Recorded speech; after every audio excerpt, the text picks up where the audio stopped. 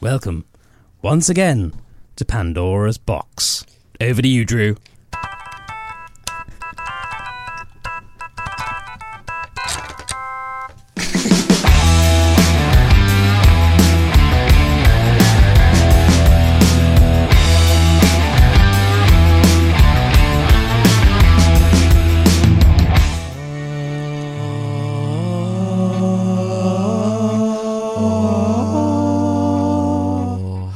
Welcome once again to Pandora's Box, everybody. We hope that you're having a great day. Great day. Welcome once again to Pandora's Box, everybody. We're bringing you facts in our own way. We're bringing them to you with joviality. We're bringing them to you with silly sensibilities. We're bringing them to you in our own kind of way. Foolish to some, and academic, some might say.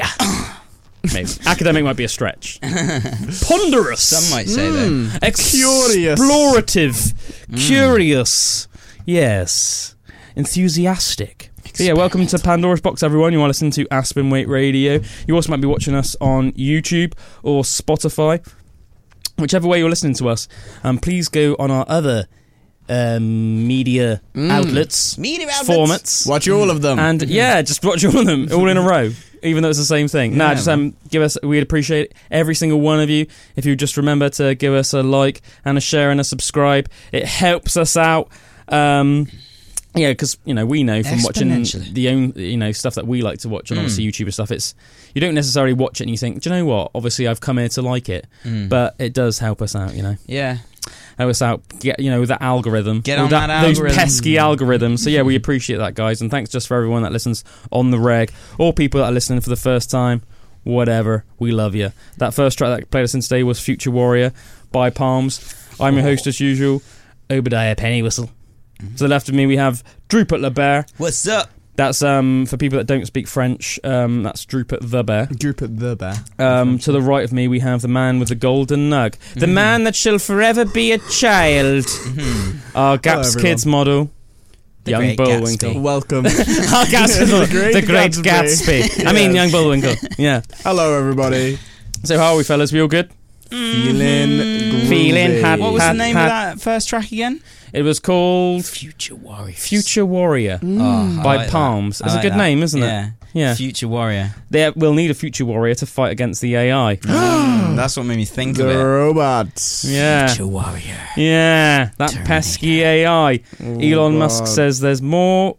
We should fear AI more than every nuclear bomb on the planet combined. Oh, God. Apparently AI is at a stage where literally at any minute, theoretically anyway, it could just take over. You know what I will say? What's that? I feel like if I was to rank out of all the ways the world could end, which would I find the most interesting to watch happen and be a part of? Yeah. I feel like AI taking over would be one where it'd be a little bit like, there'd be moments where you'd be sat on your sofa watching the news you know what? This is kind of scary, but at the same time, I would rather this happened than I just got nuked randomly out of nowhere. You know what I mean? Depends how you ended up finally getting killed, I guess, and your family and your loved ones. And that. Because zombie apocalypse would be quite cool to watch as well. Oh yeah, it'd be very scary. Yeah, that's what I was thinking when you said your favourite one. I think because I think zombies would be not bottom, terrifying. But they would be below robots for me. Well, it'd be scarier for you. I feel like it'd be like COVID. In a way, and COVID was kind of boring, but kind of scary. It wouldn't be like COVID. It would be like if COVID just turned you into a zombie. Well, I don't know. You'd just be worried that you just get infected. Yeah, but I don't think you'd be worrying about the economy and stuff like that if there was a zombie. Yeah, if it was proper 28 days later or The Walking Dead style. I think that'd be rubbish if it was an illness that was airborne carried. That's what I mean. That'd be savage. But zombies, I'm thinking you get bitten. Yeah, the traditional way that you become a zombie and all these, you have to get bitten by a zombie. Yeah, you would just sniff some air and you're then thinking proper that'd be horrible. you're thinking proper survival mode. Zombies. Yeah, all right, I'm thinking you see. That's cooler. Fortify your truck. Go to a station and get go zombie hunting. Get loads of fuel stored up. Go to your local B&Q or Wix and basically fortify your house. Board up the windows. Get all of your loved ones. Decide democratically between you and like your closest friends and your family members where you should hold up, and then you'd create like a system almost like, you know, where, right, who's the most useful in this, so you'd have like in what sort of, I don't want to say department because that sounds almost like hilarious, like governmental, but do you know what I mean, like you'd think like, okay, well, this person's head of this person's head of this, do you know what I mean, like, and then I reckon I'd starve you in reckon? a zombie apocalypse. I don't think yeah, I'd but die you'd be to a in zombie, you'd but be I in our reckon I'd little you'd be in our little community, so we try Right. and make sure you didn't starve. as long as someone could provide me food, then I'd give you a little I could be a hand in it. I'd give you a can of baked beans every day, mate. Oh, thank you. Enough Maybe to keep me going. maybe every now and again a Scotch broth, Oh, just to switch it up, nice. get you some We vegetables. all learn to be a community provider. Yeah. Yeah. If I think of like everybody I know, An asset to the community, that's what I meant to say. if I think of all like my sort of closest friends and their like immediate family as well, which obviously would be included in our little community, it'd probably end up being about like 30, 40 people. Then I think actually I know some pretty useful people that I can imagine with, you know, some like good sort of the odd like good carpenter and builder that are probably really good at like fortifying all the windows and the front door, making it almost impregnable, and almost like, do you know what I mean, like making like not just like from a defensive point of view, but almost like fortifying it in terms of, you know, how obviously how they would fortify old castles and that, so there would be like strategic ways that, you know, nothing could get to like an access point without it being damaged, and then you could like use windows above to like pour like boiling oil out and stuff like that. You know, they used to do like burning oil in tar and stuff back in medieval times. They would like have holes over like the entrance way to the castle, and they would obviously board up the door to the big door to the castle, and then over above they would literally have like cauldrons essentially, and then they would pour like boiling oil to the people below trying to get in. Savage, But so I mean, you don't even have to try and shoot them with arrows. Just pour all over the shields, everything. A bit of that's going to go on them, and it's going to cane. man. That's savage. Just like melt the zombies. Yeah. I don't That's know what what I I'd be good at, but I've watched every single episode of Walking Dead, so I like to think I'd find a way to be Few little handy techniques. somehow. Oh man, I've been recently getting real jealous of our new next door neighbour. So like, Ooh. yeah, Is he a zombie? The handyman. Yeah, the handyman. You Oh, see, yeah, you yeah. see Yeah, I the met him. garden Yeah. as you go past. Literally everything you see in there, like the tree house, the shed, all of Even, the fencing, yeah. all the walling. He's like created a whole patio area with all the built-up wall all over it and Yeah. everything. And I'm like, this guy knows what he's doing. He's like built like up like this whole thing, and it's such good skills to have, you know. Like, You want a all that person or stuff. two like that in your little zombie yeah, apocalypse man. tribe. Yeah, don't you? even to get the plumbing sorted. Sorry, spitting everywhere there. Is it making you want to start doing DIY now? Is that 100%. That'd be I'm a like, effect you're having. and even the old lady next door as well. She built, you know, the top over the front of your door. You get like a little, little thing like that. Like she built that, Cool. and then the log store as well. Yeah. She just built out of Pallets. out of pallets, but then made it look really cool in that. And it's just little things like that. It's like Cool. It's handy, Yeah, innit? It's 100%. good stuff to know. 100%, man. Yeah. It's making me want to bring out my DIY skills a little bit. I think it's Better like late than never. I actually almost like I find it really fun almost to think like, right, you'd have like this you'd like have the appointed sort of like security of your do you know what I mean, people that would almost be like on guard. That's like job it was to not only to look out for zombies, but if there was like a hairy situation where they would be like at the forefront of the battle. And then you'd obviously have like you'd almost have like the entertainment, you know, you need to keep good spirits, and like morale is like really important. So you'd have people that would almost like part of their job was just to like keep everyone in good spirits and play the music and tell them stories and sort of like run things and stuff. Like I could imagine someone like your mum would be really good at that. Do you know what I mean? Like just keeping everyone's spirits be like, high. if we were up high up at somewhere high up as well, I'd be like an awesome sniper. Oh yeah, I'd just like hide out and literally just murk about 1,000 zombies in a week. yeah. That'd be amazing. Yeah, that'd be awesome, man. I get like me and Jake Hardin and if Jake could get over from Australia, like me, Jake Hardin and Jake Ayers could be like frontline defense. I can imagine I just keep imagining like Glastonbury tour in my head and just like all being like at the top of it. But with a little fortifying community, it. Yeah, fortifying it, and then anything that come up, and it's like any get over the walls, they literally just like like over the top of the tour. Yeah, and literally, you know, just have they even got a name? I don't think they have, but basically, you know, when you just essentially make like massive, like sharpen, like massive trunks, not and just ramifications. like you just like stick them in the ground so that like anything that's like running up towards your location, it's like really hard because they're just going to get like impaled by a massive stake. Essentially, get like loads of them on the go, loads of just like really brainstorm. Like no, that's not no. right, I mean, you would say like storm the ramparts, like with a castle sort of thing, but it's not like that's not like what those sort of stake things are. No. But Yeah, it's almost like fun to like imagine it. You'd like brainstorm, like just amazing ways to like fortify your defenses, your domain. I feel like I said this. I was speaking to my ex about this, and I was thinking the first thing I think you got to do is you got to just get as much like resources you can instantly, but then you got to go somewhere which is like not very populated. Because if you just think, let's say you lived in a city, right? You would have no chance in a zombie apocalypse. Too many zombies. If you were going to like a little village somewhere, you could probably wipe out a population. It's one of these zombies. manor houses on a massive estate is what you want. Exactly. I can think of a couple of houses in my head that would be like great to fortify. They're like pretty much in the middle of nowhere, and they're already like pretty gated and stuff like that. That's what you need. Yeah. Because then you got nice gardens all around you as well. Even something like my folks' house, like that little road down there. I mean, it's not the best example of this, but there's like almost like streams either side, and then there's just that road. Like you could build like a really big, massive fortified gate there. Do you know what I mean? And even like, and maybe even in the streams as well, and then just like fortify that whole lane. And then you'd have like a big garden and stuff, and like a nice little community there. It's a shame it's never going to happen, really, isn't it? I know. When you always get excited about it, thinking about it, don't you? And you always want it to happen. Why can't I build this fortified house that's just like in the middle of nowhere with all my mates? I can definitely think of a couple of people that would be like a liability in that situation, though. Do you know what I mean? Like you just think their skills wouldn't really be appropriate for that scenario. And stuff that you would think like, they'd be a bit of a pain in the ass. Feed them to the zombies. yeah. Because obviously you couldn't do it. You wouldn't want to do it. But then you just think you'd be like, oh man. Yeah, that's it. That's where the brutality of the apocalypse. What would they contribute in the scenario like that? Yeah, that's apart the from thing. Another mouth to feed. Yeah, exactly. Yeah, everyone's got to contribute in some way. Into society in general. Are you an asset to society? Are you an asset to society in a zombie apocalypse? That's what you got to ask yourself. Yeah, not normal society, but in a zombie apocalypse. Yeah, because you'd have to just be like, accept the fact that you're not going to be eating the same way. And stuff like that. Do you know what I mean? You'd have to accept that, like everyone would lose weight.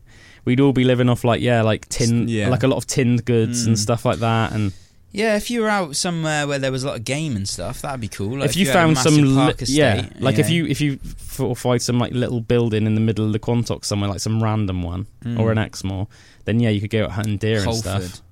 Yeah, that'd be good. There's loads of deer out there, aren't there? Yeah, but I mean, is there even like an old?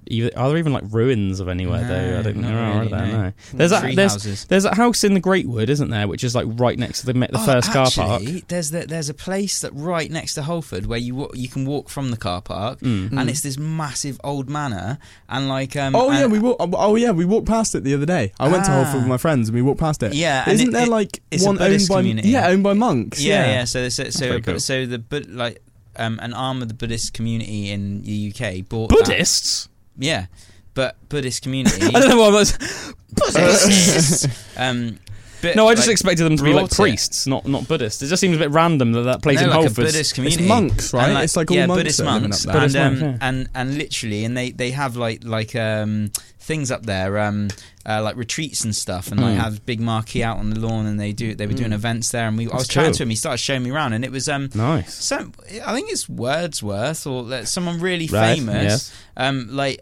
lived there. He and that does ring a bell, and wrote parts of his stories from that place, and you can go into the room where it was like the library and stuff where he writ some of his works. I think it does ring a bell that like Wordsworth was somewhere around the Quantox doing that. Yeah. So I think it was Wordsworth. Yeah. Hello, Wordsworth. Hello, Wordsworth. How are you? Yeah. No, it's cool, isn't it? I mean, let us know what you do in a zombie apocalypse. What would you do, and where would you go? So comment down whether you're watching us on YouTube or whatever. Yeah, comment. Let us know what you would do in a zombie apocalypse. Would you go into the underground? Would you go high up? I tell you what would be a really good place to go. If you had access to like a boat, they've obviously got those like oil tankers out at the sea where people like work there, don't they? And obviously like zombies can't swim, and you could fish. Or can they? Yeah, imagine that. Nah, I mean, well, in no like movie or television program does it show, because like zombies are like. I reckon they'd end up in the water though. You couldn't be like storming about in the water. I reckon they'd just be like stood at the bottom. you reckon they'd be just stood at the bottom of the water? Just not able to move, just able to like sort of stand there, and if you came across, it would bite your leg. Hopefully, like animals in the sea would take them out though, because they'd all be like decaying, and they probably smell of like decay, and like sharks and that would like be wanting to get them, wouldn't they? Zombie, yeah, but then if the zombies bit a shark and it became a zombie shark, that'd be sketchy. Imagine that, you go out to sea thinking it's going to be fine, but then zombie sharks are like just circling your domain. Oh, that's and terrifying. you only know because it's like because then they can everything. swim. Yeah. Zombie blue whale. Oh, just swallowing people, like 10 people at a time. Yeah. Oh man, menacing. Like, literally, like you just see a boat like going to shore to get some more supplies, it just swallows the boat. Man. Oh, imagine like how like stinking the world would be with a zombie thing as well, because it's all like decaying flesh. Yeah, 100%. 100%. I never really thought about that. Man. But it must be horrible. Yeah, I mean, I went to the zoo the other day. And I mean, it just smells in some parts of the zoo, just because obviously, like, you know, the bababoon enclosure and like where the gorillas and the well, I'm on like a motorbike as well. Like, you normally in your car you don't notice so much, but like if I like ride past like some roadkill and it's been there for like a week or something, or like a savage smell. It's horrible. Is it? Because it's like it's death, and that's like through death. That's through your helmet at speed as well. Exactly. You just go past it. It's like, especially in the heat, you know, when it's hot and you get hit by it, and it's like, well, they say that I know that they said that I think it was Auschwitz. They said that when the Americans first what's the word I'm looking for, like arrived. Yeah, when they when they arrived at Auschwitz, but I was going liberated when they liberated Auschwitz. Yeah. They said that like the sights there and the combination of like the stacks of bodies and the smell and everything, like, and I think these are men that like were killing people every day, so it's not like they were like squeamish guys. They were used to seeing their friends getting surrounded by death. They were like they were used to seeing death and bodies and that, but they just said the stench and like the sights there was so horrible. Literally, like, people were, like, soldiers were turning up on the scene and just like throwing up like immediately, just because it was just so shocking to the human senses. I was watching or listening to a podcast the other day, and they were talking about like the smell of death, and I don't think I've ever smelled death, but they were saying like how it is literally the worst smell you can like ever come across. My uncle Dom's a copper, and he said that like he basically every now and again, he's not the sort of guy that shares much. He's like a very private guy.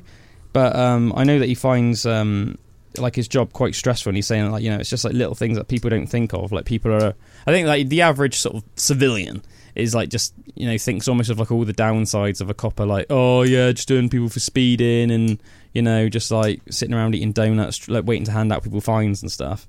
And don't get me wrong, there definitely are some coppers that do sort of fit that stereotype, I think. But there are also my Uncle Dom's 100% not like that at all.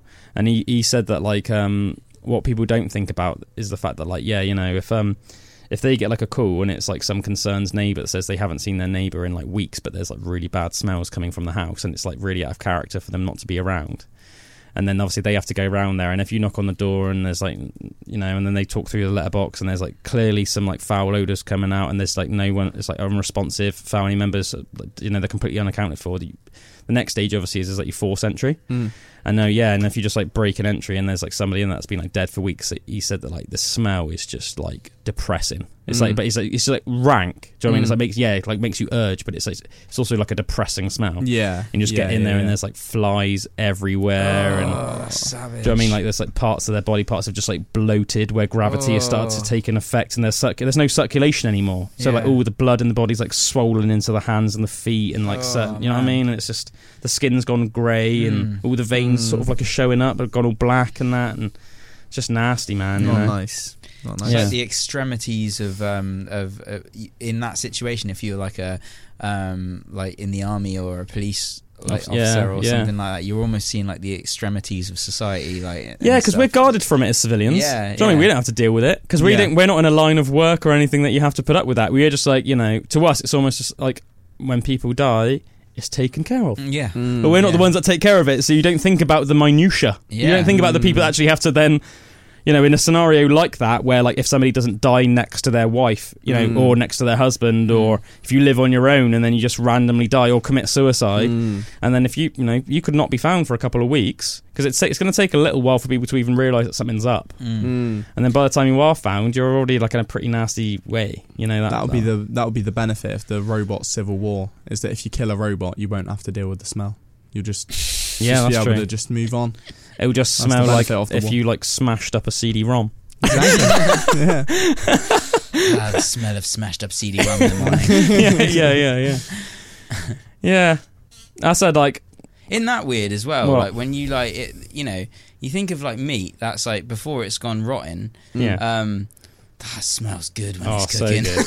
Oh yeah. It's like- But then again, it's like anything. dead Like flesh still. when something's fresh, it does smell good. But like, think about how bad like a compost heap smells. Oh, like yeah. that's like it's rank, and it's almost like mad at the time that you think that's just veg, yeah. Yeah. but it smells rank. Or like, Yeah. have you ever smelt like severely gone off broccoli?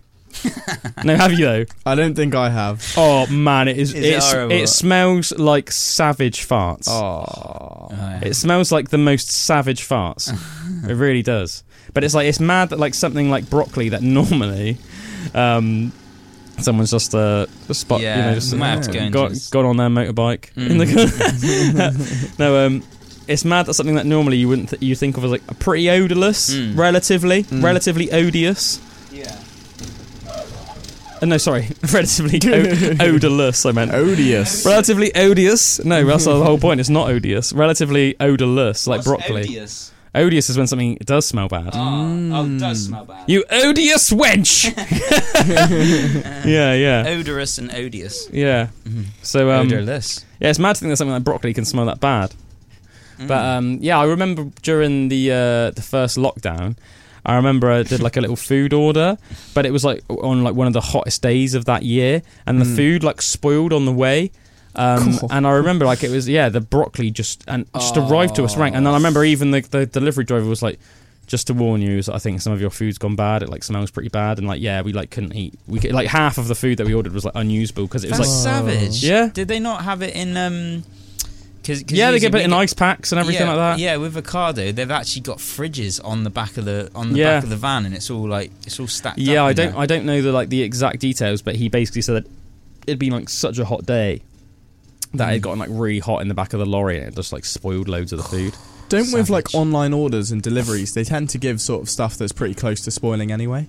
I find usually. I feel like if we get a delivery to our house, it's usually the stuff that maybe if you were to go to a shop, for example, you're going to buy the stuff, put your hand right at the back, freshest stuff that you can find. Yeah. But, That's what I was saying. Yeah. yeah, but if you're going to go, you know, if they're just trying to get rid of whatever they can, they might give you bread that spoils in a day. Yeah. You know, you never really know when you're ordering. Yeah, definitely. If it's like, you know, say it's like I don't know, like the second. You're not going to buy like a chicken that goes off on the 3rd, are you? You're going to find one that goes off on like the 8th or the 9th. Because then you're like, that's going to be really But fresh. if you were ordering that online, they'd send you. Best believe that yeah. goes off on the 2nd. Yeah. That's one of the reasons I just don't. I mean, I did a couple times, as I said, during the first lockdown. But in general, I never order online because Yeah. I'd much rather just have the freedom to pick whatever I want. Yeah. It's been real good. We've been doing Ocado ones like recently, and they're always like real good. But seems So avocados are much more sort of upmarket one though, isn't it? Was it like Waitrose? Yeah, I think it's like Waitrose, M&S, and another place that I can't remember the name of. But to be honest, I don't really know because I'm not dealing with that stuff as much. Yeah. Like Meg's Your pretty on it with betrothed that. is. Yeah, but She's the one buying all the lentils. It's all been real nice and that. Like I haven't thought, that's like a bit annoying that they've sent that, you know. But she's the lady behind the bean stew. Mm-hmm. Yeah. Oh man, we had like bean dal yesterday, and it was really insane. I do So really good. like dals.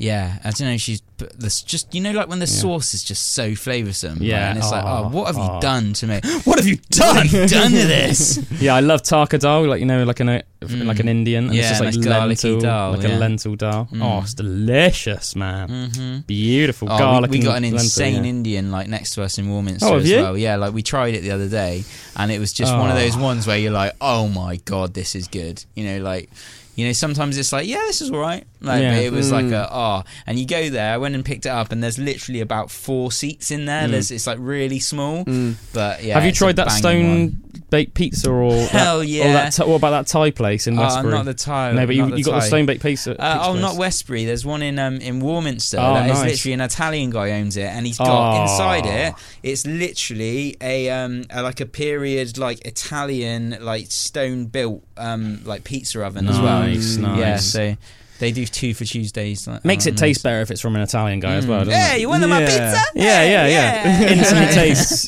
10% better. He's like that as well. He's called Gino. Oh, mate, what a chance! Add an extra percentage onto the flavour every time. You're nice, I remember how much it was, how funny it was. I went through a stage like, maybe it was like even as much as a couple of years ago now, but it was like a year or two ago. And I was watching that really good show. It's like Gino, Fred, and Gordon They've done Ramsay. Like multiple little like. I really want to see one of those. Really you've said about that. My before. favourite one was the one where they went to the Greek islands, and it was really funny because me and Em were watching it, and Em said that it's like really funny because she said that it was like watching me and Josh and Drew. Yeah. She said it was like Josh. She said I was like Gordon, Josh was like Fred, and Drew's like Gino. Yeah. And then it was really funny was like about a month later we were out with Josh, that's Zousoir the Gold, obviously Bullwinkle's older brother, and he's also guest hosted Darkdale and also just been a guest on Darkdale loads of times. He's like Josh and Claire said that they'd said exactly the same thing, which I just thought was like really funny. Do you know what I mean? It's just like hilarious. I want to see it now. Yeah. It was like really funny. I remember they did this like race in Athens, and like it was like you could tell that like Gino and Fred were taking it like not serious, like they were still having a laugh, but they were at least were sort of like doing it. Whereas like Gino's, you could tell he was like most concerned with just putting on the most ridiculous outfit possible, and was not taking the race seriously at all. And it was like Fred won, but like the race, but like Gino like deliberately almost like to prove a point, almost like wore like a weighted vest the whole time. So like Gino came second but wore the weighted vest, and like Gordon came second but wore a weighted vest, and Gino just came like last by far, but was just like making everyone just like hysterically laughing because he was like did it in these like weird little like flamingo like little pants or something like that, like these little pink flamingo pants or something. And it was just like, and even like when they were like swimming, they were catching fresh produce themselves, like going down in the sea off like the Greek islands, getting like lobsters and crabs and stuff. But like just Fred and Gordon were just wearing like black swimsuits, and just Gino just had this like pink one with like unicorns on or something like that, and it was so funny. It's the way to do it. Yeah, it was actually hilarious, man. I love that show though. That's actually a well good show. Very good. Anyway, should we do like randomly? We'll do a couple of quickfire facts randomly before we go into our next song. I do have a question this week as well for both of you. Yeah, so we could do that at some point too. Yeah, we'll save it to after the next song. We can we can kick that off. Right. Did you know that the word honeymoon originated from the tradition of giving newlyweds a month's supply of mead on their wedding night?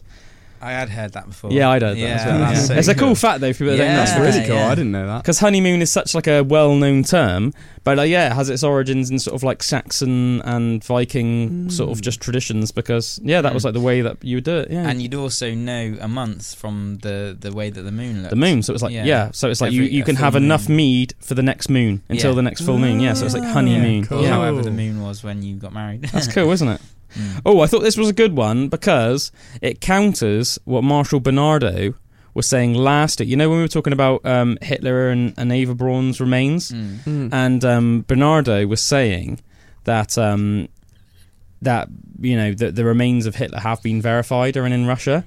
But from this account, this is interesting because this says the opposite. This says the burnt remains of Adolf Hitler and Eva Braun were destroyed in 1970 by order of KGB head Yuri Andropov, except for a few fragments of bone and skull, which were rediscovered in 1993. And in 2009, DNA testing by the University of Connecticut on the fragments confirmed that the bone fragments did not belong to Hitler or Braun. Ooh. So this is saying that that the supposed remains of Hitler and Braun are not actually them, which although I'm not saying that's evidence that Hitler definitely, because there's that, the reason why we were talking about with Bernard last week basically is because some people think that Hitler actually escaped the bunker in Berlin and that over to Argentina. Yes, that's right, over to South America, used his contacts and his friends in Spain. Snuck him through Germany, through Spain, to the coast, probably got on some Nazi submarine, literally went under the Atlantic Ocean, landed on some little secluded beach somewhere in Argentina. And we know things like that did happen. So there's solid accounts of submarines popping up on Argentinian little beaches and Nazi officials getting out and sort of starting new lives there. The question is, did Hitler? There's a really interesting television program called Finding Hitler that's got this guy called Tim Kennedy on it, and he's like a former US Green Beret, And there's like other journalists and detectives that are like helping him out on the program, and they're like going around Argentina and asking questions. And there are people, Argentinians, that swear down that they saw Hitler. Wow. Like while he was alive, like when they were like young children. You know, like women that are like nowadays like 50, 60, that say like when they were like little kids, they remember being at like a dinner table with Hitler. And he was like a friend of their parents and stuff. That's crazy. And they had like, and they were like half Argentinian, half German. And like their dad, who was German, like knew Hitler and stuff like that. It's like crazy. Mad, isn't it? So it's like, I'm undecided. I'm neither here nor there with it. But I thought that was interesting because Bernard was saying it like it was a fact that it was, whereas this is saying after actually doing testing, it turned out the fact was that it wasn't. Yeah, exactly. Yeah. So have that, Bernardo. Yeah, you'd like to hope that like Hitler met his end, like, you know. I thought you were going to say you like to hope he got away for a second. Nah, like, you know, that he got what was coming to him, really. Yeah. No, yeah, me too. Yeah, 100%. Yeah. But this,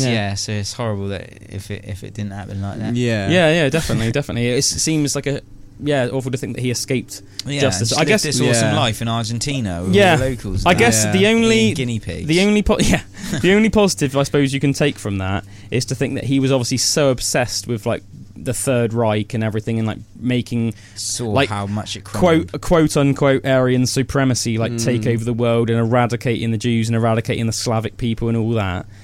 At least he had to live if he did survive, at least he had to live his whole life knowing that he completely and utterly failed. That's like living his whole life in disgrace. Knowing that literally his not only was his forces wiped out and eradicated, but it ended up having massive negative ramifications on the German people. There was literally the Berlin Wall was built, and people that lived in East Berlin under sort of like Soviet rule would have lived awful lives. Do you know what I mean? Like really bad lives, like impoverished, and the fact that like it basically split your country in two as well. You know, that's like not nice, is it, to think that your country would be that divided? So you know, even if he did survive, I'm sure he had to live his life in sort of shame and regret, and knowing that he caused the lives of a ridiculous amount of not just people in general, but German people who were like basically who we were trying to make like the master race. Apparently, by the time that the Allies and all the Allies got to Berlin, obviously the Russians on the Eastern Front and the Americans and the British and the Canadians and the Australians, etc., on the Western Front. Apparently, by the time they got to Berlin, the German army was pretty much eradicated already. So like the Nazi officials had like basically made like boys like dress up in the soldiers' uniforms and just basically gave them guns and were like, right, you need to defend the city. So that's like in itself, that's horrible. Think about that. There must have been quite a lot of young lads, like 12-year-old boys and stuff, that must have just been like killed, probably terrified, not knowing what they were doing, probably not hitting anything, just died for like no reason essentially. This is another cool fact now. Do you know that during the Greeks' fight for independence in 1826, a Turkish garrison in the Acropolis was besieged by Greek fighters? When the Turks ran low on bullets, they began to cut the marble columns to use the lead within as bullets. The Greeks are so fond of their history and so much respect their heritage that they sent the Turks ammunition so that they would stop destroying the columns.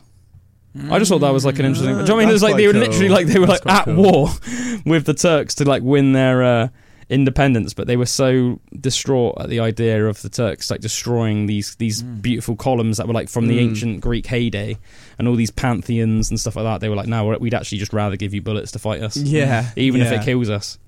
I mean, I guess if they're getting bullets either way, why not? Yeah, well, yeah, I guess so. Yeah. This is a cool fact. Charles Darwin and Joseph Hooker started the world's first terraforming project on what's known as Ascension Island in 1850. The project has turned an arid volcanic wasteland into a self-sustaining and self-reproducing ecosystem made completely of foreign plants from all over the world. That's epic, isn't it? That's cool, because normally you think of when things... Because there's that... Sometimes, like, if things mix from different places, like, will it cause, like, disease and stuff and disruption, or will it be... But that's, like, seems like an amazing, like, cohabitation of plants. I guess in this case, there wouldn't have been any risk of that happening, because if it was literally just a volcanic wasteland, there's nothing to destroy. So it's like, you can only do good, whatever, you know what I mean? I'm sure there was probably some plants that got introduced that ended up dying out because they were, like, couldn't combat with probably more efficient plants and things like that. But at the end of the day, it's like that's not really too much of a concern because none of it's native anyway. And as long those plants are going to live on in their natural environment, probably back home wherever they come from anyway. But it's quite. I almost it makes me really want to go there because it's almost like this. In a way, it's almost like this artificial island. But by this point, obviously, it was made in 1850, and now it's like 2022. It's what was it called again? Ascension Island. Cool name for an island as well. Yeah, it is a cool name. To look that up. So yeah, I almost really want to go there and just like see what it's like. Seems pretty epic. Oh, I've heard this one before. This is pretty nasty. Did you know in the and it's a great movie as well. Actually, I recommend. In the 1982 movie Poltergeist, they used real skeletons as props because they were cheaper at the time than getting plastic skeletons, which is funny nowadays because like plastic skeleton props are like pretty easy to get nowadays. Like even like we could just get our hands on them. Wait, when was this? 1982. That's not that long ago. No. Yeah. Apparently, I can't remember exactly the dealio, but apparently, you could get your hands on human skeletons. They were usually given out to things like colleges and universities to help people like learn human anatomy. Like people that were going into like medicine, like doctors and stuff. To like helps you like learn how to like heal bones and all that sort of osteo side of like medicine and stuff like that. But yeah, one thing that the directors and the producers though of the movie like kept it from the actors and the actresses, so they didn't know. And there's like a scene where like apparently there was for 4 or 5 days they did this specific scene where the one of the lead females of the movie is like swimming in her parents' swimming pool, but then it gets like really dark. Like literally the water literally turns to mud, and then it's like the skeletons are like in the water with her and stuff like that. And they put makeup on the skeletons because the skeletons were all like bleached and stuff when they were given to the movie, but then they deliberately made them look more like monstrous and like put like fake decaying flesh on them and stuff. And in the scenes, the skeletons were like dragging her under, and it was like this really horrifying scene. And then the actress said that she was like really horrified later on when she found out that they were like real people's bones. Whoa. And like some people think that say nowadays that the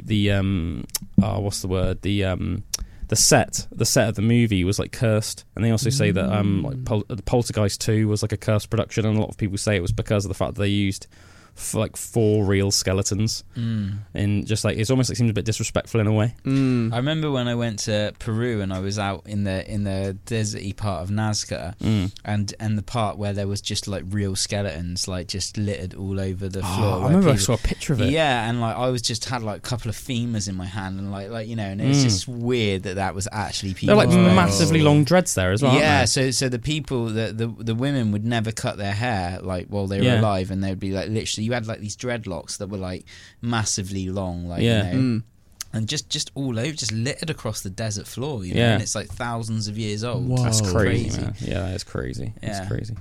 There's another quick fire fact for us now. The American government used to have what they called a conscience fund, where people could send money if they felt guilty. The largest sum ever received was in 1909 when someone mailed in $18,669. In today's money, that's almost $500,000 US. That's crazy. And can you imagine that somebody just like a conscience fund where someone could send money in if they felt guilty? So someone out there was just feeling really guilty about something. I'd hate to know what they did. So they definitely did something pretty messed up. They just sent in almost $500,000. That's crazy, isn't it? That's pretty cool, though. That's a pretty cool fact. This is a cool one, I thought. Did you know that motion sickness occurs due to a confusion between perceived movement and actual movement? The brain's conclusion is that one of the senses must be hallucinating due to poison ingestion, and thus the brain induces vomiting to clear the supposed toxin. And that's why you like throw up if you're on a fairground ride or something like that, because nothing in nature would make you feel that way other than having hallucinations or crazy feelings from being poisoned. So that's literally the only reason why your body makes you throw up, which is crazy, isn't it? Because it seems like almost like an obvious thing. Like we all know, that if you go on like a crazy fairground ride or something, you might throw up. But you never really question why. So yeah, it's actually because of that evolutionary thing. I wonder if that's the same as like car sickness, because I would always get like car sickness, and because like it's not a very natural thing. Well, yeah, really, it says motion sickness, so yeah, motion sickness would fall under that. You know? It's pretty crazy when you think about the fact going in a car is like just going in a box where you can on move wheels extremely fast, but you don't actually have to I was move blazed yourself. on the way back I from think that sometimes, from a concert once, and that was a very real reality. I'm just in this tin box, just curdling. Man, I think it quite often. It's mad. Yeah. So weird. Anyway, we're going to listen to some tracks now. This is The Wildflowers by Opeth. Stick around, we've got loads more quickfire facts, and we're going to chat some more about AI in the second hour. You are listening to Pandora's Box on Aspen Weight Radio. Thanks for chilling with us this evening. We love you. Yeah. Have you guys ever heard of a lady called Amelia Dyer? Amelia Clark? Yes. Amelia Dyer? No. She is known as the Reading Baby Farmer. The Reading babe. I just imagine this red person in my head, and they're like, this Reading, she is Reading. She's shy. She's reddening. She was a horrible woman. Oh. She was born I don't like her. in 1837, and she died in 1896. She is credited as being one of the most prolific murderers in British history. What? That's where the red comes from. Yes. Red rum. Murder. Red rum. Operating as a baby farmer in Victorian England. Isn't it so funny to think that they used to have baby farmer? Baby farmers. What? I don't get it. Was she the head producer of her baby farm? Yes. So she operated as a baby farmer in Victorian England. Dyer was hanged in 1896 for just one murder, although there is little doubt that she was responsible for many, many more. Dyer first trained as a nurse and a midwife, and by the 1860s became a baby farmer, which was a lucrative trade in Victoria-era England. The Poor Law Amendment Act of 1834 made it so fathers of illegitimate children were not obligated by law to support their children financially, leaving many women without options. For a fee, baby farmers would adopt the unwanted children. They then operated under the ruse that the child would be taken care of, but often the children were mistreated and even killed. Miss Dyer herself assured clients that children under her care would be given a safe and a loving home, but this was far from the truth. Man, I know I've said this before, haven't I? Like on a couple, I can't remember exactly why. But you got to be messed up if you want to hurt a baby, or even kill a baby, man. Like, what is wrong with you, man? Anything, yeah. Oh, innocent little things. Yeah, poor little sausages. Initially, Dyer would let the child die from starvation and neglect. She would give what's known as mother's friend, an opium-laced syrup, which was given to quiet these children as they suffered through starvation until death. What the hell? I wonder if this is what the film I watched last night is based on. What movie was that again? Prisoners. Oh, yeah. Yeah, so tell us about Prisoners briefly, before I carry on. There's essentially, like, there's these people that kidnap, like, children, and you follow, like, this dad who's, like, child has just been kidnapped, and like the lead detective on the case as well. You're following both for their story, basically. I don't want to give away any spoilers, but that little bit you were saying there with like the opioid mixed like substance, that sounds like, well, that is in the film. So right, yeah, it must be based on even if it's just loosely on some historical stuff. But I think also to starve a child to neglect, because it must be crying so much, and like that to me would naturally tug on your heartstrings. Or even if it doesn't cry because it's been given that opium but you're just like starving there. Like, I still think like savage. In between doses of opium, it must be like, you know what I mean, like sad, because it's just not so savage. Poor little sausages. Eventually, Dyer resorted to fast and murders, which allowed her to pocket even more profit. Dyer eluded the authorities for years, but was eventually arrested when a doctor became suspicious of the number of babies dying under her care. Surprisingly, though, Dyer was only charged with neglect and was sentenced to just 6 months of labour. Dyer learned from her initial conviction. When she returned to baby farming, she did not involve physicians and began disposing of the bodies herself to avoid any added risk. She also relocated frequently to avoid suspicion and took up the use of aliases. Dyer was eventually apprehended when an infant's body recovered from the Thames was traced back to Mrs. Thomas, one of Dyer's many aliases. When authorities raided Dyer's residence, they were overcome with a stench of human remains, although no bodies were found. Several more babies were recovered from the Thames, each with white edging tape still wrapped around their necks. Dyer was later quoted as saying about the white tape, "That was how you could tell it was one of mine." Dyer was tried at the Old Bailey in March of 1896 using insanity as her self-defence. It took a jury less than 5 minutes to reach a guilty verdict. She pled guilty to just one murder, but using estimates based on timelines and how many years she was active, she likely killed up to 400 children in her life. What? That's savage. On Wednesday, June 10th, 1896, just before 9 a.m, Amelia Dyer was hanged to death. Because the murders, because the murders occurred during the same period, some believe that Amelia Dyer and Jack the Ripper are one and the same, and that the Ripper's victims were botched abortions committed by Dyer. There is little evidence to back this theory, however. I don't believe that. But you can see just because it was like around the same time. Yeah. But yeah, what a horrible, horrible woman. Yeah. I hope that you're burning in hell, Amelia Dyer. Mm-hmm. I don't take pleasure or joy in saying that, but I hope you are.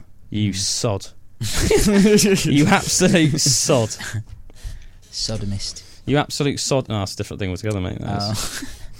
Winston Churchill found so much... Anyway, quickfire fact! Winston Churchill found so much enjoyment and relaxation... In whiskey. Well, yes, he did from whiskey. But also in laying bricks. Oh. That he joined and paid dues to the Bricklayers' Union.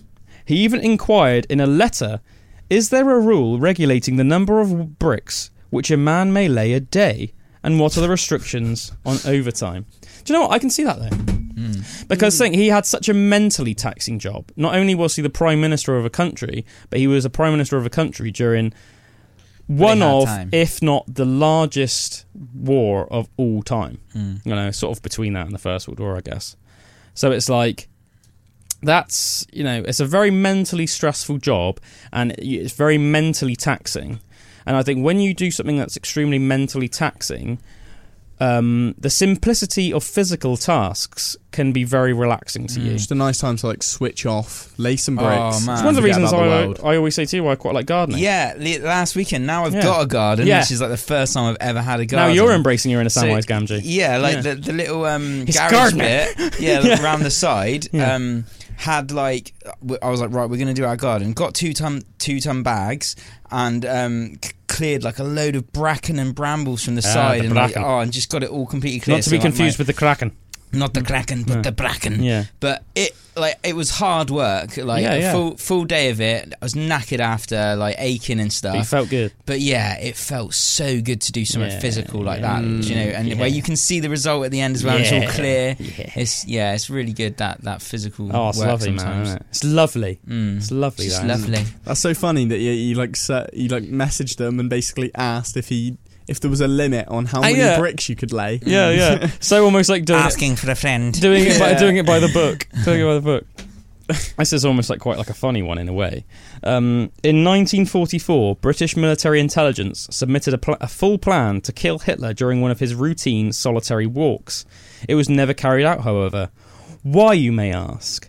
Hitler was such a poor strategist that the British realised that his replacement could, in all likelihood, do a better job of defending Germany from the Allies than Hitler would if he died. And I think, as you know, we've talked about it on the pod in the past at different points, but like Hitler was pretty nuts, really. Like Hitler was not a very good military general. Yeah, like you said, like one of the major turning points of the war, wasn't it, when he like decided to take sole control of like what they were doing. Well, he was always in sole control, but he did like a lot of strategic blunders. Like he unnecessarily opened up war on the Eastern Front, which was like really started to turn, like was a massive turning point in World War II. He also had like crazy fantastical like plots rather than thinking of just like, you know, straightforward efficient military tactics, as we've talked about before. He had like crazy ideas like, I want us to build massive tanks that there ever was. Yeah, and he literally wanted to build like tanks that were like insanely massive. And they were like all of his like generals and like, you know, all the engineers that he got to like overlook these plans were like, look, each one of these things is going to cost like millions and millions and millions of pounds. That's obviously in today's money. And not only that, but if one of them like has some sort of mechanical problem, that's going to cost so much to fix, and the parts are going to be so massive and so intricate. and if say that they are, and they're going to be such big lumbering things that, like, say if they are bombed enough, and big enough bombs are landed on them that's basically incapacitated, then it's going to cost a ridiculous amount just to even remove the thing, let alone to get it working again. But he just had these, like, grandiose visions. Do you know what I mean? He was great at, like, he was very charismatic, and he was great at propaganda and stuff like that, and almost like getting the German people behind him. Because let's not forget, he did basically put the Nazi party in power essentially just from his own speeches and stuff. Like, he convinced the whole country to basically get behind the Nazi ideology, which is crazy, really, when you think about it. But yeah, when it actually came to, like, military strategy in itself, like a lot of the people in his cabinet, if not all the people, were just like, this guy's crazy. So the British were like, actually, yeah. By 1944, the war had already was already shifting anyway, and they were like, actually, it's probably just better to keep him around. I mean, there were assassination attempts on Hitler from German people. That's how, like, by the end of the war, you know what I mean? People were like, we need to get rid of this guy because, you know, otherwise we're just going to... Who was the guy that, what was it? There was someone we've talked about on the pod before that was supposed to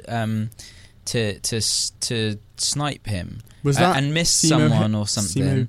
And the person that was walking in the trench and he missed him, but then it was like, do you remember that story? Oh, yeah, sniper, right? It was like, was that the White Death? No, that's nothing to do with Hitler. Simo Heiha, whatever his name was, the Finnish guy you're thinking of. But it was like, it was found out afterwards. In World War One, there was basically like a British soldier that could have killed Hitler, but he took pity on him. Yes, that was it. Not knowing obviously that guy would go on to cause World War Two. Yeah. It's one of those things, isn't it? It's like, obviously your initial reaction is like, oh, if only he'd killed him. But then you think, by modern day standards, it would almost be, I think at this stage,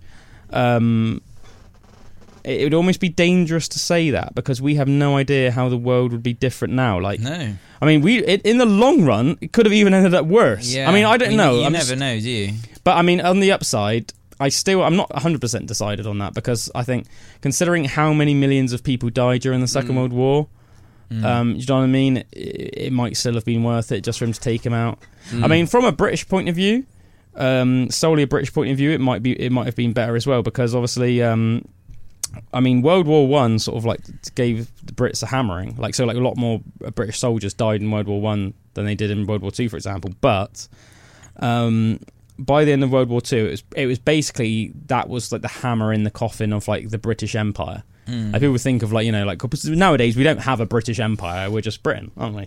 Whereas obviously, like, the British Empire, that was like, what did it own, like a quarter of the world or something like that, or a third of the world, or something crazy.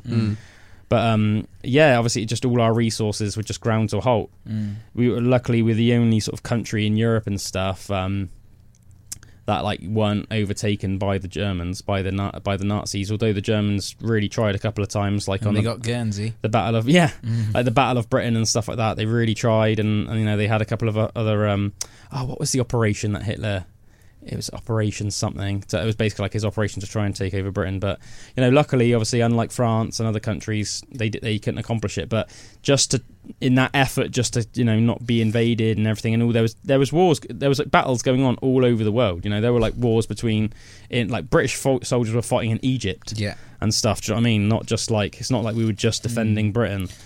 And they were, like, you know, in Burma, there were freaking, like, British soldiers fighting in Burma and stuff. So it was quite like a hammer in the coffin of the British. There's, like, all our resources and everything were, like, spent.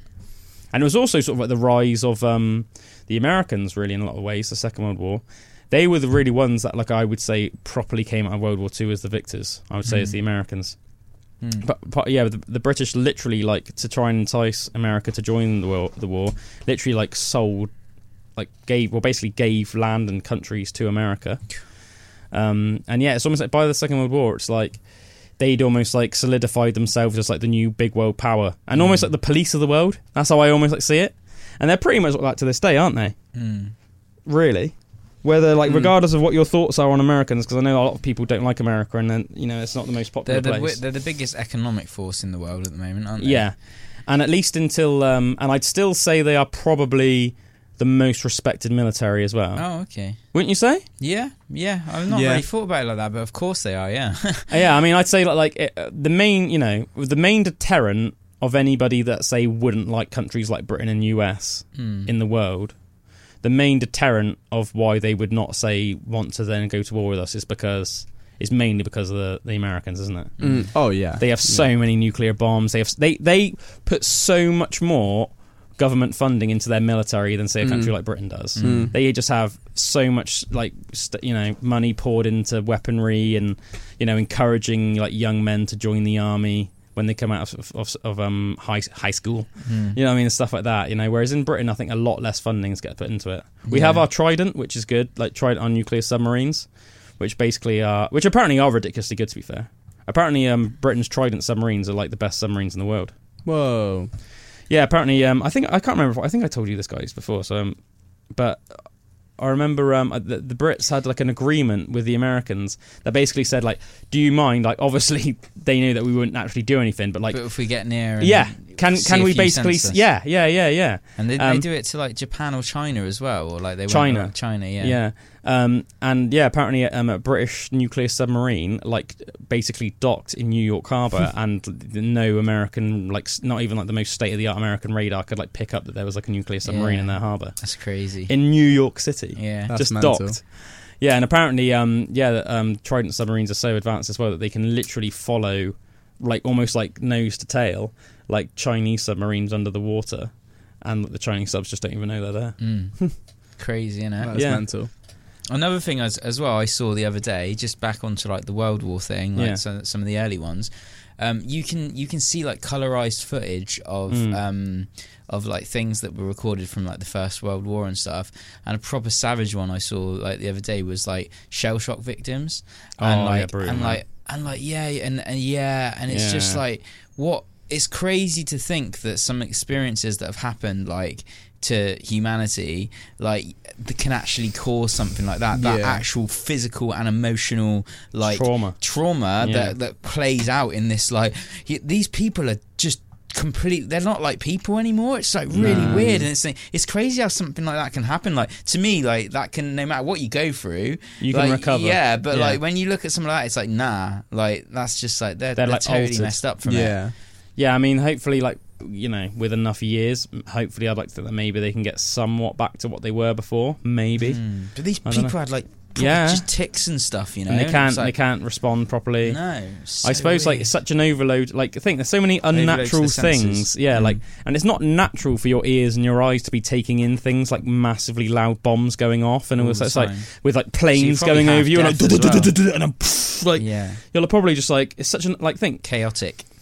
Like, even when you think about, like, say, like, medieval, battles, like, when you think of, like, getting, like, your arm cut off or anything like that, it wouldn't have the same sensory stimulus in a negative way as if there was, like, wouldn't be as loud bombs going off and stuff like that, Like, the clashing of the swords and stuff I'm sure would have been, like, pretty and, like, bombs intense. And, like, anything, even, like, bullets and guns and the bangs and that explosion, there's something, like, so powerful about them that's, like, beyond our perception. That's just, like, it's crazy. It's like a volcano going off or something. Like, it's quite cool, actually. I was watching, like, a program about, like, muskets. Like, muskets were like the primary sort of like weapon of choice, at least by, say, the British Empire and stuff during like the Napoleonic Wars. And they were saying, like, one thing that people don't really realise about muskets today was that they gave off so much smoke that, like, most of, say, the Napoleonic War battles, like the really big battles, they said that obviously after a couple of rounds, by like hundreds of men giving off rounds, they said that literally, like, it was like the battlefield would have been like thick with smoke. So, like, crazy. You would have, like, wouldn't have really even been able to see your target. So you were, like, firing blind, and then you just suddenly see this, like, Frenchman just suddenly just come out of the smoke. But by the time you saw him, he'd be, like, 5 feet away. So it was really almost, you can imagine it'd be quite, like, ominous in a way. Like, you'd hear drums in the background, and you just hear all this, like, cannons going off and, like, guns and stuff. But you wouldn't really know where you are. It sounds like it would be, like, a lot more, I imagine it'd be, like, cause a lot more sort of, like, feelings of nausea and confusion than you'd probably think if you just, without knowing that and without looking deep into it, then you would initially think of, like, a battle back in those days, That's like, that sounds pretty intense, doesn't it? Yeah, 100%. I didn't know that. That's cool. Yeah. Crazy. Muskets, eh? Muskets. And apparently muskets were savage weapons as well. Obviously, nowadays, we just think of them as being like, inferior guns. Yeah, being like really like not very accurate and stuff, but apparently they were like brutal. Yeah, they'd like blow up holes in people and stuff. And wasn't there the lead that would like splat and like apparently literally like when a musket ball entered your body, it would like shatter bone and send flesh like flying. And apparently it would have been like agonizing, like absolutely agonizing to like get shot with a musket ball. Like sometimes it would like blow entire limbs off and stuff. Whoa! Like if it hit like your forearm and stuff like that, like crazy. Just shatter all your forearm bones in it. And proper everything. Call of Duty style. Brutal, man. Anyway, should we have some more quickfire facts? Yeah, man, bring them on. Quickfire facts! So, did you know that dragonflies are one of the most efficient killers in all of nature? They capture their prey more than 95% of the time. To put that into contrast, lions do not even have a 50% success rate. Whoa. That's crazy, isn't it? Fair play to the dragonfly. Also, one of the most ancient creatures on the planet. Do you remember when we talked about those giant dragonflies? They've perfected Meganeurapsis. Yeah, That was the name, right? Meganeurapsis. Yeah. They've one of the most ancient creatures on the whole entire planet. They evolved like millions and millions of years before even the first dinosaur. They are quite trippy dragonflies. They scare me a little bit seeing a dragonfly for some reason. I always think like if they were massive, they'd be one of the most terrifying things to be massive. Well, obviously behind like beautiful spiders and colours stuff. But I always think when you see a dragonfly, it's almost like if it was a bit like special. Yeah. A special moment. There's this real nice walk around by us. I can't remember the name of it. I'll have to think of the name of it. But where they've got some hides there where you can go, and I've done some filming there and stuff. And there was loads of different dragonflies flying about, and then there was this tiny little creek, and like there was a giant dragonfly, and it was really cool because it's like a nature park. It's got like the plaques, and it tells you about the different ones and stuff, and you could actually see the ones that it was talking about flying there, and it's had this plaque about the giant dragonfly. And it was like this thing just lived in this creek. It was just in the middle, and then it'd just be cruising around the middle of it, and then it would just come up around your head a bit, but it was just always there. And I went off on a walk, come back, and it was like you could tell that was like its territory. Yeah, and I was so like, cool. that's so cool seeing a dragonfly like that, because normally they're a bit all over the place, aren't they? Yeah. That little creek was this giant dragonfly's domain. That's cool. The big one. This is my lair. Yeah. Another little fact now. There was a hacker called Kevin Mitnick. He was believed to be so dangerous that he was placed in solitary confinement. Government officials feared that he was such an adequate hacker that he could start a thermonuclear war just by whistling into a payphone. What? Yeah, I mean just by whistling into a payphone. I mean, I guess he would have had to have priorly rigged that payphone somehow, or like hacked that payphone prior, because obviously you can't just be like. Do you know what I mean? Kind of like when I'm calling to the code. When Gandalf calls Shadowfax. Then Shadowfax just runs across the plains. Oh man, yeah, that's what I felt. I didn't put two and two together then. Like obviously, it would have he'd have had to have hacked it. I just thought it was like a form of hacking. Like if you do some certain frequencies, then the code will then call, the nukes will go. Imagine like you accidentally just like whistle into a phone and chatting to your mate. You accidentally hit that frequency and just like a thermonuclear war's just set off. Yeah, it's cool to think though. Well, cool but ominous to think that this guy was like so feared for his hacking ability that he was literally just placed in solitary confinement until he died.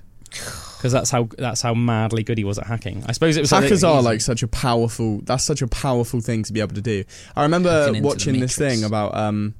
It was about some hacker that made a point of how easy it would be to break down society, and how they did it was they hacked into like all these traffic lights of a city and just changed them by like a couple seconds. Oh yeah, each one. I remember. And it like built up so much traffic that there was like such a loss of like business and everything throughout the day. And you wouldn't think that it would do that just from changing the traffic lights like a tiny bit.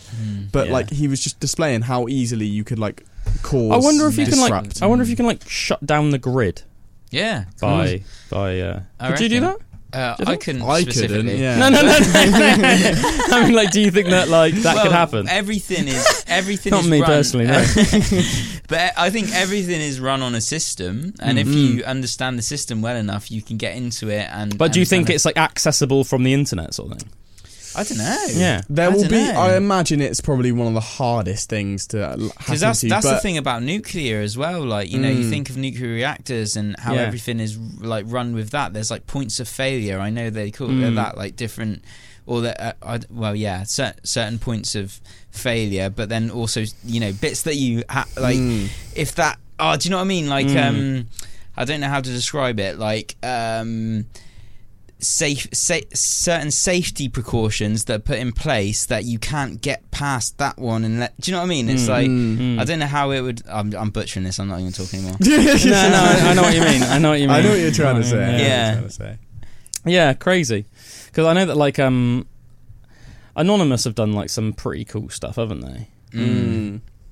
I can't really think of an example right now. They released like the whole Jeffrey Epstein list, didn't they? That was one of the things. Oh, was that one of the things they did? Yeah. Was it? Whoa, crazy. Which, like, to get your hands on that must have been a hard thing to get your hands on.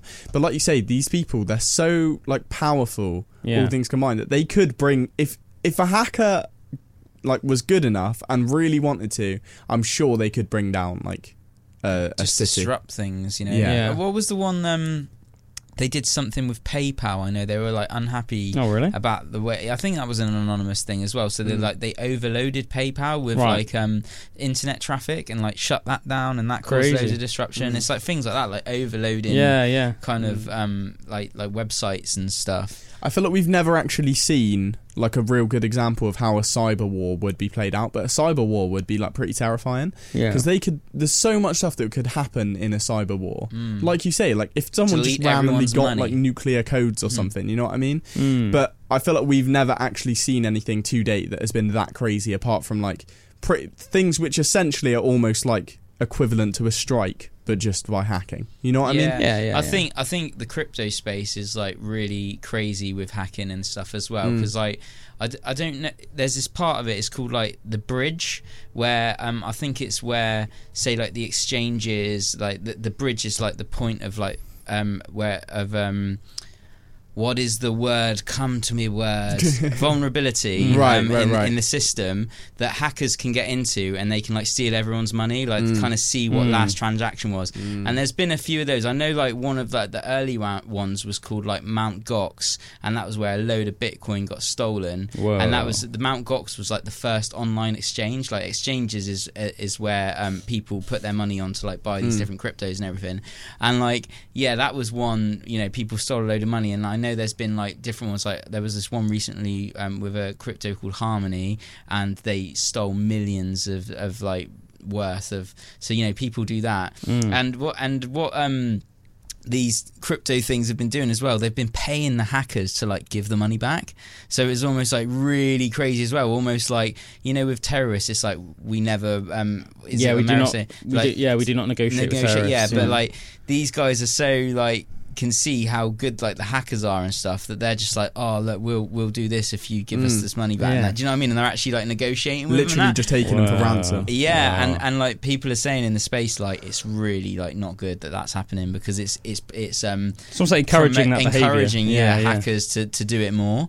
But that's great, because you know there is like, I think it's really down at the moment, but it's still over a 1 trillion market like cap of amount of money that's in like the crypto space. So that's a lot of damn money, you know. And like people, hackers just going in. That's probably one of the biggest ones of like people's wealth and stuff that's just being stolen. And stuff. It's pretty crazy. I know we were originally obviously going to talk about like AI as well, and I feel like this links pretty well into that, because I'd be curious if it did progress to a point where AI became, you know, essentially citizens equal to humans. If that was the reality that came to be, would there be a situation where hackers would be able to hack into AI and change it, or would AI be able to protect us from hackers? One of the two would happen, wouldn't it? Either hackers would be able to basically turn AI into like an army, or the opposite would happen. AI would be like, don't worry, we'll literally just shut down whatever the hackers are trying to do, because like surely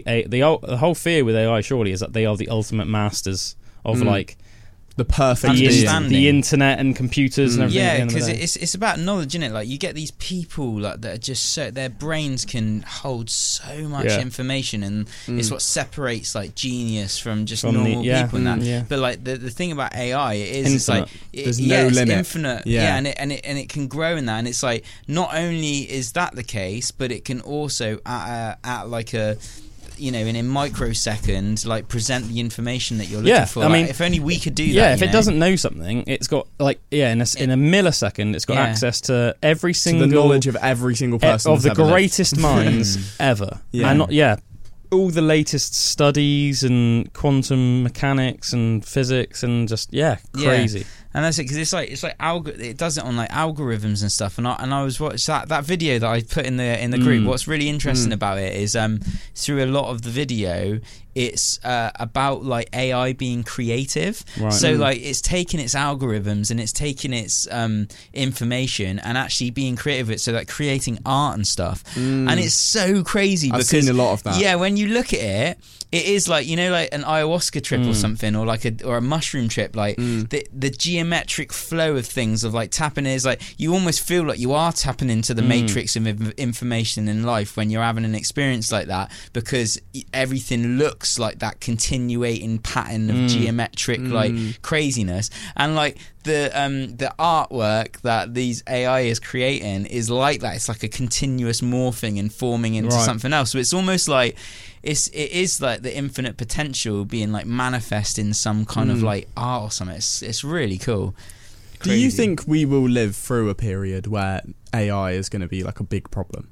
Like whether it becomes robots or... I really don't know, man. It's so hard to say. I mean, I think there's the huge potential for it. I think when you hear someone like Elon Musk saying that like we should all consider it as like the greatest threat like right now. Yeah. I think that sends like a bit of an alarm bell in my head. I've heard this like crazy theory of like like evolution and the fact that like humans were like a next step in evolution in a planet of like natural organic things of like life form and stuff, and like we've progressed in our knowledge and everything. It's almost like someone was saying, I can't remember where I saw it. It was like, but it made me like, it blew my mind about like we could be the seed of birthing a new kind of thing like for the God. universe, God, yeah. which is like technology and AI. So that could almost overpower us, but then be birthed into this new thing that goes out into the universe that's beyond us. Well, there's a good question. I'll just add this question on to that. By shutting down AI, let's say it got to a point where everyone in the world was looking at it like, all right, this seems to be getting a bit sketchy, a bit out of our hands, a bit out of our control now. Yeah. Let's shut it down. By that point, is it not hindering life in a way? Well, I mean, the thing is, how would you even shut it down? Because how would it? Surely by that point, it would just be able to restart itself again. So that's that's that thing. Like, when does it become like self-perpetuating or like self? How can it just like almost like self-reliant? Yeah. I mean, at the end of the day, at the moment, if you cut the wires on something, it's not going to be able I guess it depends. It understands enough about energy and how to like self. I think what you'd have to do is destroy the internet, wouldn't you? That's what you'd have to do to get rid of AI, surely. Destroy it, because then nothing's linked. Fully back to organic life. Oh, because that was the other thing in that video, which is really interesting. It was like nano computers and nano bugs. Yeah. So they were saying that potentially nanobots. So it was potentially like what this could be for humans, as in like it could be so small that it could go into your arteries and it could like clear the gunk out of your arteries and all that stuff. Like in a good way. The good part of it.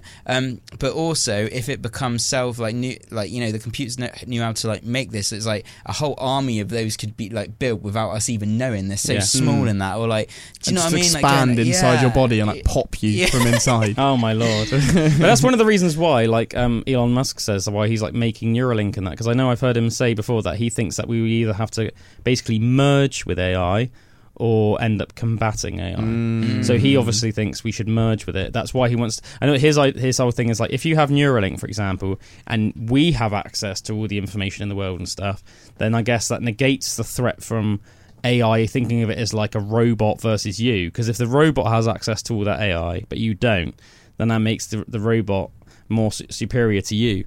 But if you have a Neuralink in you and you have access to all the information in the world, then you are just as powerful as that potential like robot or whatever. This is where like I think it's really interesting with like consciousness and stuff, because if you do go into like an altered state, or if you have these kind of experiences, I like believe that we have the power to do that without actually needing like Neuralink. It's like, for me, it's just expanding the information that you can, like, you know, your brain can only hold so much, but then in some of these peak experiences you can have in life where you open up like to wider information, you can understand it, not in a way, you can be conscious of it. Do you know what I mean? So like, because of that, it's like almost like you don't need like, do you know what I mean? Like, there's the capability and there's the potential of our own like consciousness to be expanded to an extent to kind of like know anything. Yeah. But like, do you know what I mean? So it seems to be dehuman to think that you'd need some kind of technology to do that consciously. I think what's quite scary as well is that, in my head at least, and I'm sure a lot of other people would replicate this thought, it almost seems like almost a bit of a romanticised thought that we could live in harmony with cyborgs or AI, essentially. Well, I guess that's the whole thing with Elon Musk. He's saying that we should become the cyborgs. Yeah, but then I'm saying, like, however, the danger of that is that if we were to lead them to become in harmony with us, and they became much more powerful than us quickly, and they just decided, you know what, we don't need these, we're going to get rid of them now, dispose of them, at that point there's nothing you can do. So like you say, that's where I can see where Elon Musk is coming from with the fact that you can't let this thing become so much more strong than you that we would become essentially hopeless. Well, think about like the people in life as well that like could do something that could be really horrible, like kill a baby or something. It's the people that are almost like dehumanized. Like, what makes us human is the emotions Conscience. of and 100%. that. Like, so that's what's scary about it. Like, because these robots or the clinical. AI, it's clinical, and it doesn't have that. There's more of a chance, because I feel like you say some of the people who've murdered people and they're almost like psycho. They're like, they don't have any emotion. A good analogy I've heard, to put it that way, they would say, like, if you need to build a freeway, right, and you're going to destroy an ant's nest in doing so, like, do humans care about that? Like, no. But by the time that AI got intelligent enough and became superior to us enough, it would probably look at us the same way we look, like at an ant colony. So if it just had a task and it knew it needed to complete an objective, it would destroy us with no more hesitancy than we would wipe out an ant's nest to make a freeway, because it was in the way of our freeway. The question is as well, if an AI came about and it was tasked with the idea of looking after all of the world, like all nature, you've got to think that, to be honest, on the overall plan and scheme of the world, humans probably would be better for the rest of nature if we weren't on the world. Would you agree with that? Well, I don't know, because I think of, like, when I look at a garden and, like, you know, and the garden's unkept and it's just left to do its thing. Yeah, it's got its own beauty, but it also looks a bit of a mess. Unmanaged. Some of the most like, I think that's almost like, if a human is in harmony and creative and using that beauty of creativity with the land and with that in harmony with it, it makes something more beautiful than it just growing on its own, you know? But it's about doing it in harmony with it, which... I think so.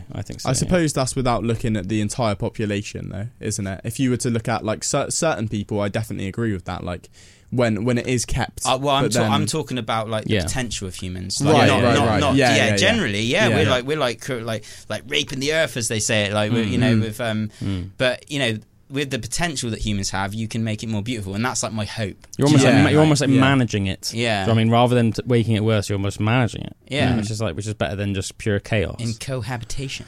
Yeah, it's funny, isn't it? Because I've heard that, like, in recent years, some people that like believe in like that believe that, like, aliens and extraterrestrials and stuff have visited Earth. It's becoming more and more popular to think that rather than them being actual, like, life forms from another planet, that it's probably that planet's form of AI. Because if you think about it, to travel through the infinite, like, sort of vacuum of space as well, it's hard for us to think, because we just think of we think of time relative to our lifespan, all right? But obviously, to travel space effectively, unless you've really come up with some ridiculously groundbreaking sort of thing, it's like probably like thousands and thousands of years long endeavor. So they think that the best way to get around that is to create, as soon as a civilization is advanced enough to build an AI, and they can put that in a spaceship and send the information and send back. that off, well, that AI could have been alive for 1,000 years by the time it reaches Earth. And they're almost like little Sending scouts. back the transmissions. They're just sending it the same way that we almost like send out satellites, and the satellites are beaming So we're stuff doing in. it as well. But they're almost like little Sophia humanoid robot robots. I do we were like to watching think- just Yeah. before this show, and then it literally said it in that interview, didn't it? The Sophia robot. It was like, didn't it say something like, I could live forever, I am immortal, or something like that? Yeah, I think there's even like speculation that like the spaceships that Bob Lazar said that he worked on, that they were probably manned by an AI rather than an actual like life form. Yeah. Crazy, isn't it? Absolutely crazy. With that, we've actually pretty much come to the end of the episode. Whoa. Yeah. So hopefully your minds are sufficiently blown for one day. Yeah, that was cool. I feel like we could chat about this for a lot longer. Yeah. Maybe we'll pick it up again next I might week. watch some more videos. Man, some real good suggestions on like just your YouTube from what we were watching earlier. It's Elon Musk interviewing a robot that's saying it's conscious. Yeah. Anyway, everyone, have a beautiful week. Thanks for tuning in this evening and being with us. We love you. I have been Obadiah. He has been Bullwinkle, I That's believe. his name. That's my name. He has been nice. Trebek. Yeah, man. Have a good week, everybody. We love you. See you next week. For the worst, hope for the best.